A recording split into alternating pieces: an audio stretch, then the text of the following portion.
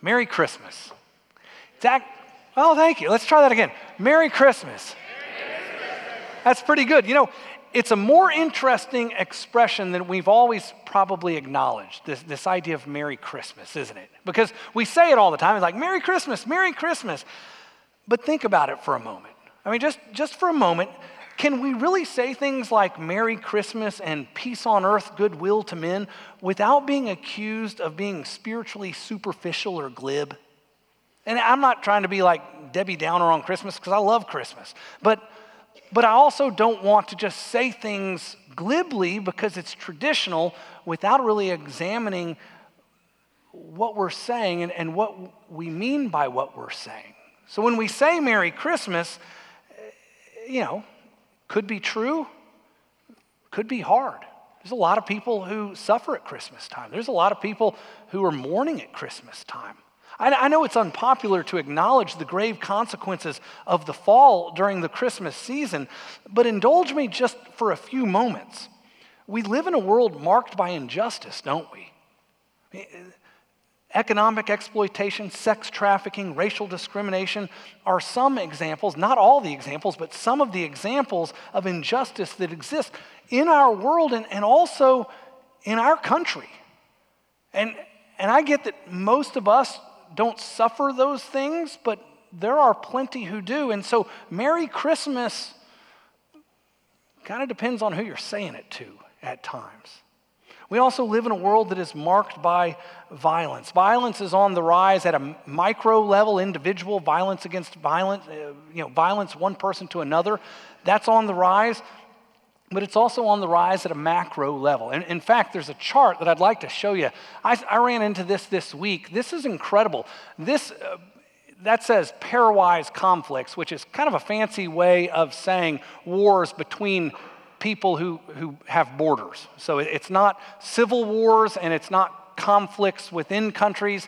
This is conflict one country to another. And from 1870 to 1990, this graph shows us that pairwise conflicts, wars for the rest of us, have risen about 2% every year. From 1870 to 1990, there are 2% more pairwise conflicts each and every year. Let me tell you what that looks like. From 1870 to 1930, let me start over. From 1870 to 1913, that meant that there were about 6 pairwise conflicts per year. That's all, 6 pairwise conflicts. By the time that we were in between World War I and World War II, that number had jumped up to 17 pairwise conflicts per year. During the Cold War, the world was experiencing 31 pairwise conflicts per year, and during the 1990s, and that's as far as my research goes, and it's not really my research, but I guess I found it online, so in that sense it is my research. There were 36 pairwise conflicts per year in the 1990s. So war is trending up. And it's really amazing. There's a little bit to offset this trend. There are about 4 times as many countries now as there were in 1870. And so the increase might be diminished by the number of opportunities for countries to go to war with other countries because that number has grown. But it's still a little bit alarming that we have gone from 6 conflicts to 36 conflicts per year. Here's something else that's interesting. The Enlightenment and the Industrial Revolution predicted that with science and economic growth, war would be diminished. If science rather than religion became the ultimate authority, cooler heads would prevail. A lot of people blamed religion for all the wars, and so war then would diminish.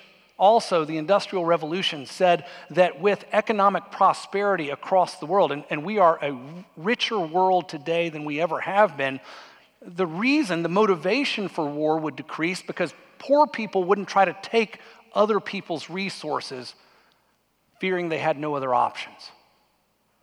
Well, now we do have more options, and we don't need to go to war as much as perhaps we did 100 years ago. And yet war has nonetheless increased. Our decreased motivation for war by the Enlightenment, by the Industrial Revolution, seems offset by our increased capability to go to war. We're richer now. We can build more bombs. I know what you're thinking. All of this is depressing, and I don't want to come to Grace Bible Church next week to celebrate Christmas. This is horrible. What is this guy doing? He's trying to ruin Christmas. This is Scrooge who's talking to us. It's not really the case at all. I just don't want us to glibly say, Merry Christmas, as if not to acknowledge the fact that this world isn't as it should be, isn't as it should be, and as Christians should hope it would be. Now, to be clear, I think there's a great way to say Merry Christmas without being glib. I think there's a way to say Merry Christmas without just being people who don't suffer, failing to acknowledge those who do suffer. I think there is a wonderful way to say Merry Christmas. As Christians, in fact, we cling to a hope in Jesus Christ. And it is by that very hope in Jesus Christ that we are able to say Merry Christmas without being glib and without being superficial. And I think one of the ways to get at that point is by looking at this great Christmas song, It Came Upon a Midnight Clear. Really good reminder of the hope that we have for the world and ultimately through Jesus. Now, I want to tell you a few things about It Came Upon the Midnight Clear. Show the slide now of, this is Edmund Sears. He wrote it, and he's a really interesting guy. He wrote it in 1849. He is an interesting cat, and I would not totally prescribe to his theology, okay? He is a Unitarian minister up in Massachusetts, 1849, when he writes this. And so as a Unitarian, he believes that all roads lead to heaven, and as a biblicist, we are not down with that at all. But that's who he was, and he's an interesting guy. Let me show you the lyrics to this song in their entirety. And we're going to sing this after the song, not in its entirety and a little bit more of a modern rendition, but look at the words. And what I'd like you to do, we're going to go slowly through this. I want you to look for themes and ultimately the biggest theme that you're going to find in the lyrics to It Came Upon the Midnight Clear. Tell me what you find as the major theme. And I'm going to try to go slowly because last week I heard I went too quickly, and it's because I'm a slow reader, and so I'm insecure and I overcompensated. So we're going to take forever today. Settle in, people.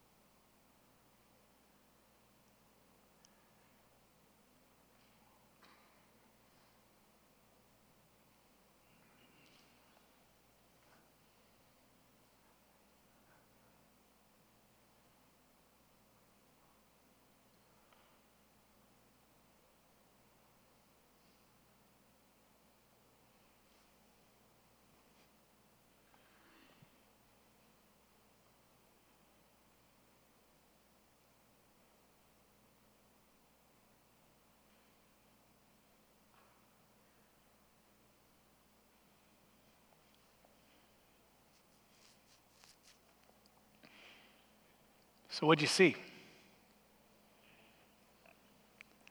what's this song about? The major themes here. Specifically, let's ask this question. It might get us on the trail of it. What came upon the midnight clear? It wasn't the birth of Jesus, was it? The text never talked about the birth of Jesus. What came upon the midnight clear, if you looked at the lyrics closely, was the angel's song. And it wasn't the angel, singular. It wasn't his song. It was the heavenly host's song. This is a reference to Luke chapter 2, where the angels come giving a promise of peace. Look at Luke chapter 2. Turn with me, if you would, to Luke chapter 2. We'll look at verses 13 and 14. This is what Edmund Sears was referencing when he wrote this great song. And I love this song. You'll hear me today, as you're turning, you'll hear me today speak of some things that aren't in this song. That doesn't mean I don't love this song. I'm just saying it's not the whole story. But look with me at Luke chapter 2, verse 13 and 14. And suddenly there was with the angel a multitude of the heavenly host, meaning a bunch of angels, praising God and saying, "Glory to God in the highest, and on earth peace among those with whom he is pleased." Now that makes sense, doesn't it? It makes sense that Edmund Sears would write this, especially in light of the fact that he wrote it in 1849, which is the year after the Mexican-American War had been ended by the Treaty of Hidalgo. It had been a brutal war that had gone on a very long time, and Edmund Sears, according to most historians, was tired of war. And so he's talking about a world that is weary, and he's calling the world to remember the angel's song promising peace. It makes sense. It also makes sense because Edmund Sears was a Unitarian. So the birth of Jesus probably isn't quite as big a deal to a Unitarian, which says that all roads lead to heaven, as it is to us who say that Jesus is our only hope.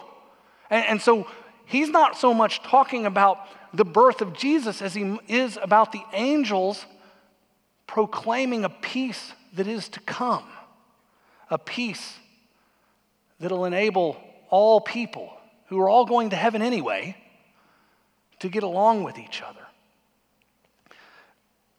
Let's look a little more closely at verse 14. The angels say, "Glory to God in the highest, and on earth peace among those with whom his favor rests." Now, historically and traditionally, we kind of take that in three parts, don't we?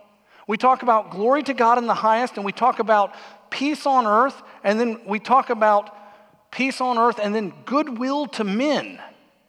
So it's glory to God in the highest, peace on earth, and goodwill to men. And we see those things as three different things.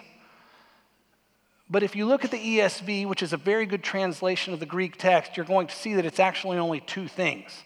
The first is glory to God in the highest. Glory to God in the highest. What the angels are saying is what is going to happen is going to bring glory to God in the ultimate sense. And then the other thing that it will bring is peace on earth, but not goodwill to men, peace on earth among those with whom he is pleased. So it's not goodwill to all men, peace on earth to those with whom God is pleased, to those who are the recipients of God's grace, because that's the only way we please God is through the grace of God. Peace on earth comes because grace comes with it, and by that God is pleased with us. Glory to God in the highest, peace on earth on those who are marked by the grace of God. Two things are promised by the angels. Now, how will those things happen? It's not in the song, but it's in Luke chapter 2. Look at Luke chapter 2, verses 10 through 12. "And the angel said to them being shepherds out in the field, 'Fear not, for behold, I bring you good news of great joy that will be for all the people. For unto you is born this day in the city of David a Savior, who is the Christ, the Lord.'" That's how all this glory will come, and that is also how this peace on earth among those upon whom God's favor rests will come. It's Jesus. The kid who's going to be born in the city of David, which is Bethlehem, the guy who's also going to be called the Christ, also translated the Messiah. And by the way, he is the Lord. He is the ruler of the whole world. Has that happened yet? Have we seen this glory, and have we seen this peace, the peace that the angels promise? Luke last week, and when I say Luke, I mean Luke Bronner, not the author of this book, but Luke Bronner talked as he was leading us in worship about an already not yet tension. And you might have heard that if you've read theology before, but if you haven't, settle in on it because it's really going to matter. We live in an already not yet tension. And here's what I mean by that. We live in an already in that those marked by grace have peace in a world that is marked by war. Let me say that again. That has already happened in the sense that those of us who have been marked by grace experience that peace even as we live in a world that is marked by war, and increasingly so. But it's not yet tension in that one day Jesus will return to vanquish Satan, and at that point war will cease and peace will ultimately and circumstantially reign throughout this earth. So it's an already not yet tension. Can you feel the weight of that? That's what we celebrate in Advent. We celebrate the fact that Jesus came in the incarnation.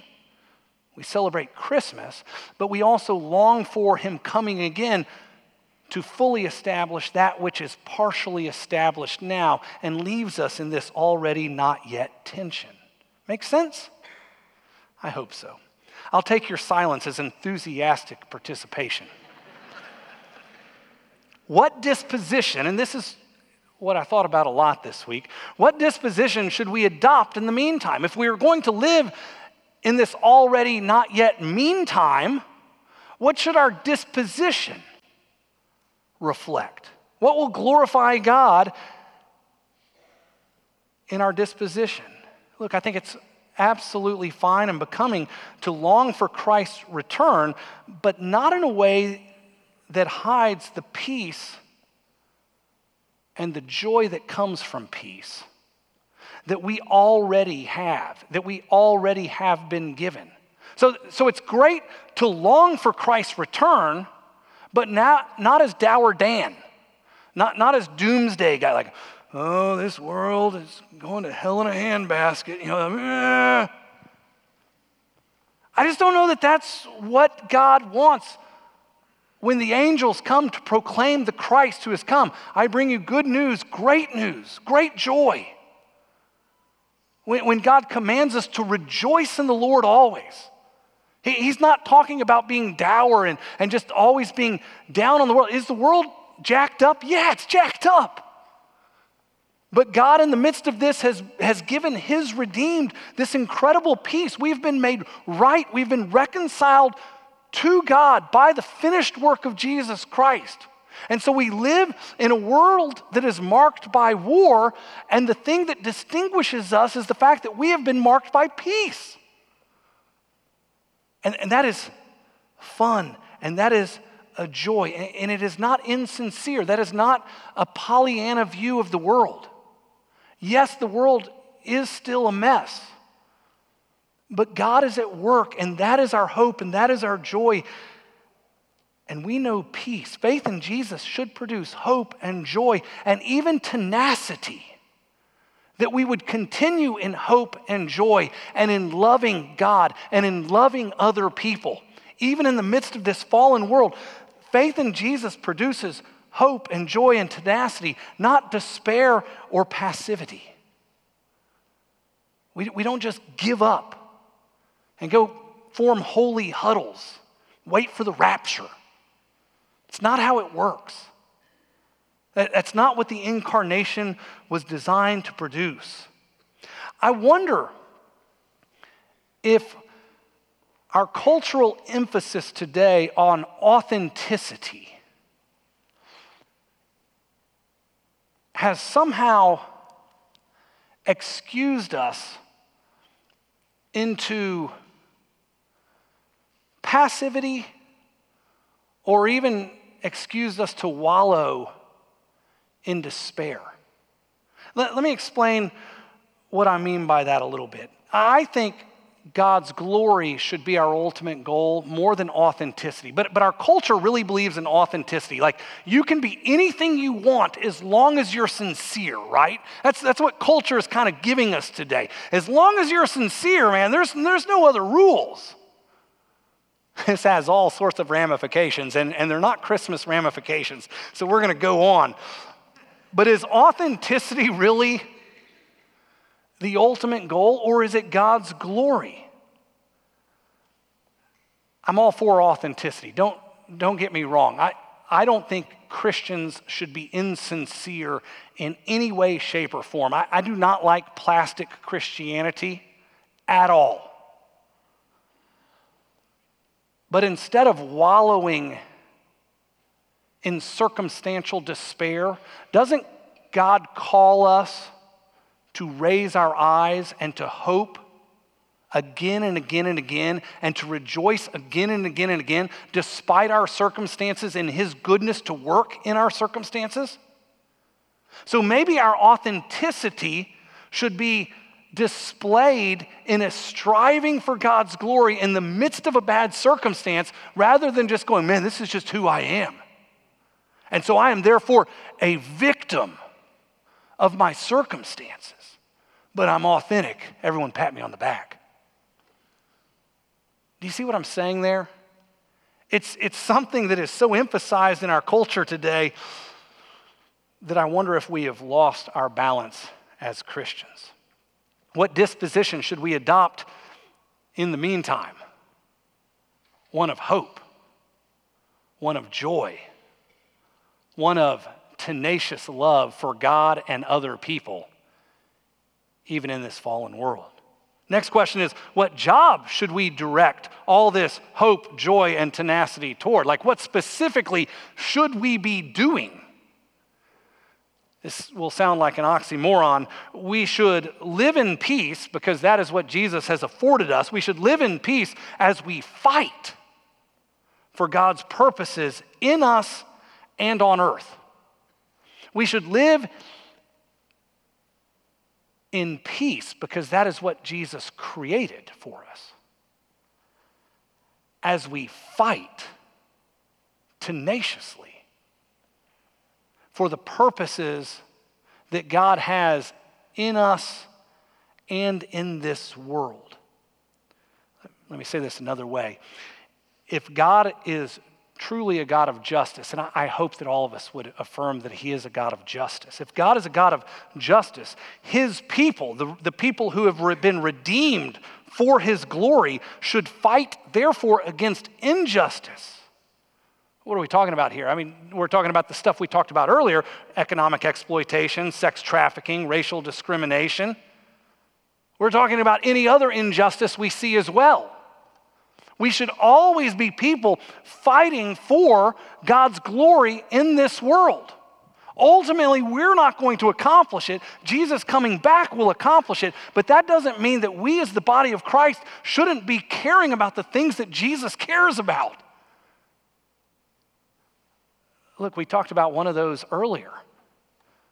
Foster care and adoption. I think it'd be a hard argument to make that God does not care about those things. Therefore, we should care. That's what Trent was saying. This isn't just like Merry Christmas and we're done here. This is Merry Christmas, now let's get to work, because we are merry.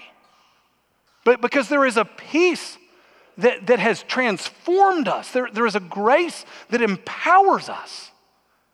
So Christmas isn't just like, it ends with me. Christmas is the Lord came near and He has made me a conduit of His grace, a representative of His purposes. And so we rest in the peace that we have, and we fight for God's purposes. Think about what God intended and modeled in the incarnation. This is the same point, just made a different way and in conclusion. The angels saying, peace on earth among those who enjoy God's favor. Peace on earth for those who have received this immense grace that God has bestowed. The intent of the incarnation, therefore, was peace. So by that, we can say, in sincerity, Merry Christmas. He's changed everything in us. So Merry Christmas. It's basically a, hey, grace to you. It's a reminder. God came near when we were all messed up, and he has made it right between us and him. Merry Christmas, people. But we also know that Jesus came to transform the world, and he left us as the body of Christ to manifest his purposes. But that's part of the incarnation. Jesus did not come to earth because everything was okay. Jesus came to earth because we and everything in the earth was all jacked up. And so it doesn't end just with Merry Christmas. It's let's get to work. Let's be the redeemed who proclaim and demonstrate redemption in this world. So our job is to continue what Jesus started by the incarnation. He came to redeem the world. Our job is to manifest that redemption in how we live and how we work for justice and all the other things that God cares about. Merry Christmas. Now let's get to work. I kind of think that's what we should think of when we think of Christmas. The Lord came near and he changed me, and he's changing everything. And one day he'll come back. It'll be awesome when he does. But let's represent in the meantime. Let's pray. Lord, help us. Help us to not just rest in your benevolence and become soft in your benevolence. But Father, I pray that this amazing grace and the finished work of Jesus Christ, who was our only hope for salvation, would so penetrate my soul, and also my friends' souls here, that our lives would be marked not just by comfort and merriment, but by a passion for your kingdom purposes. God, I pray that the incarnation would mean more than just me being happy.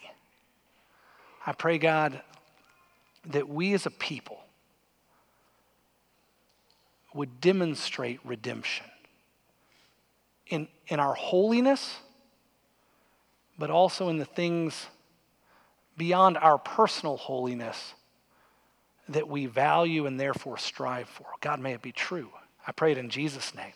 Amen.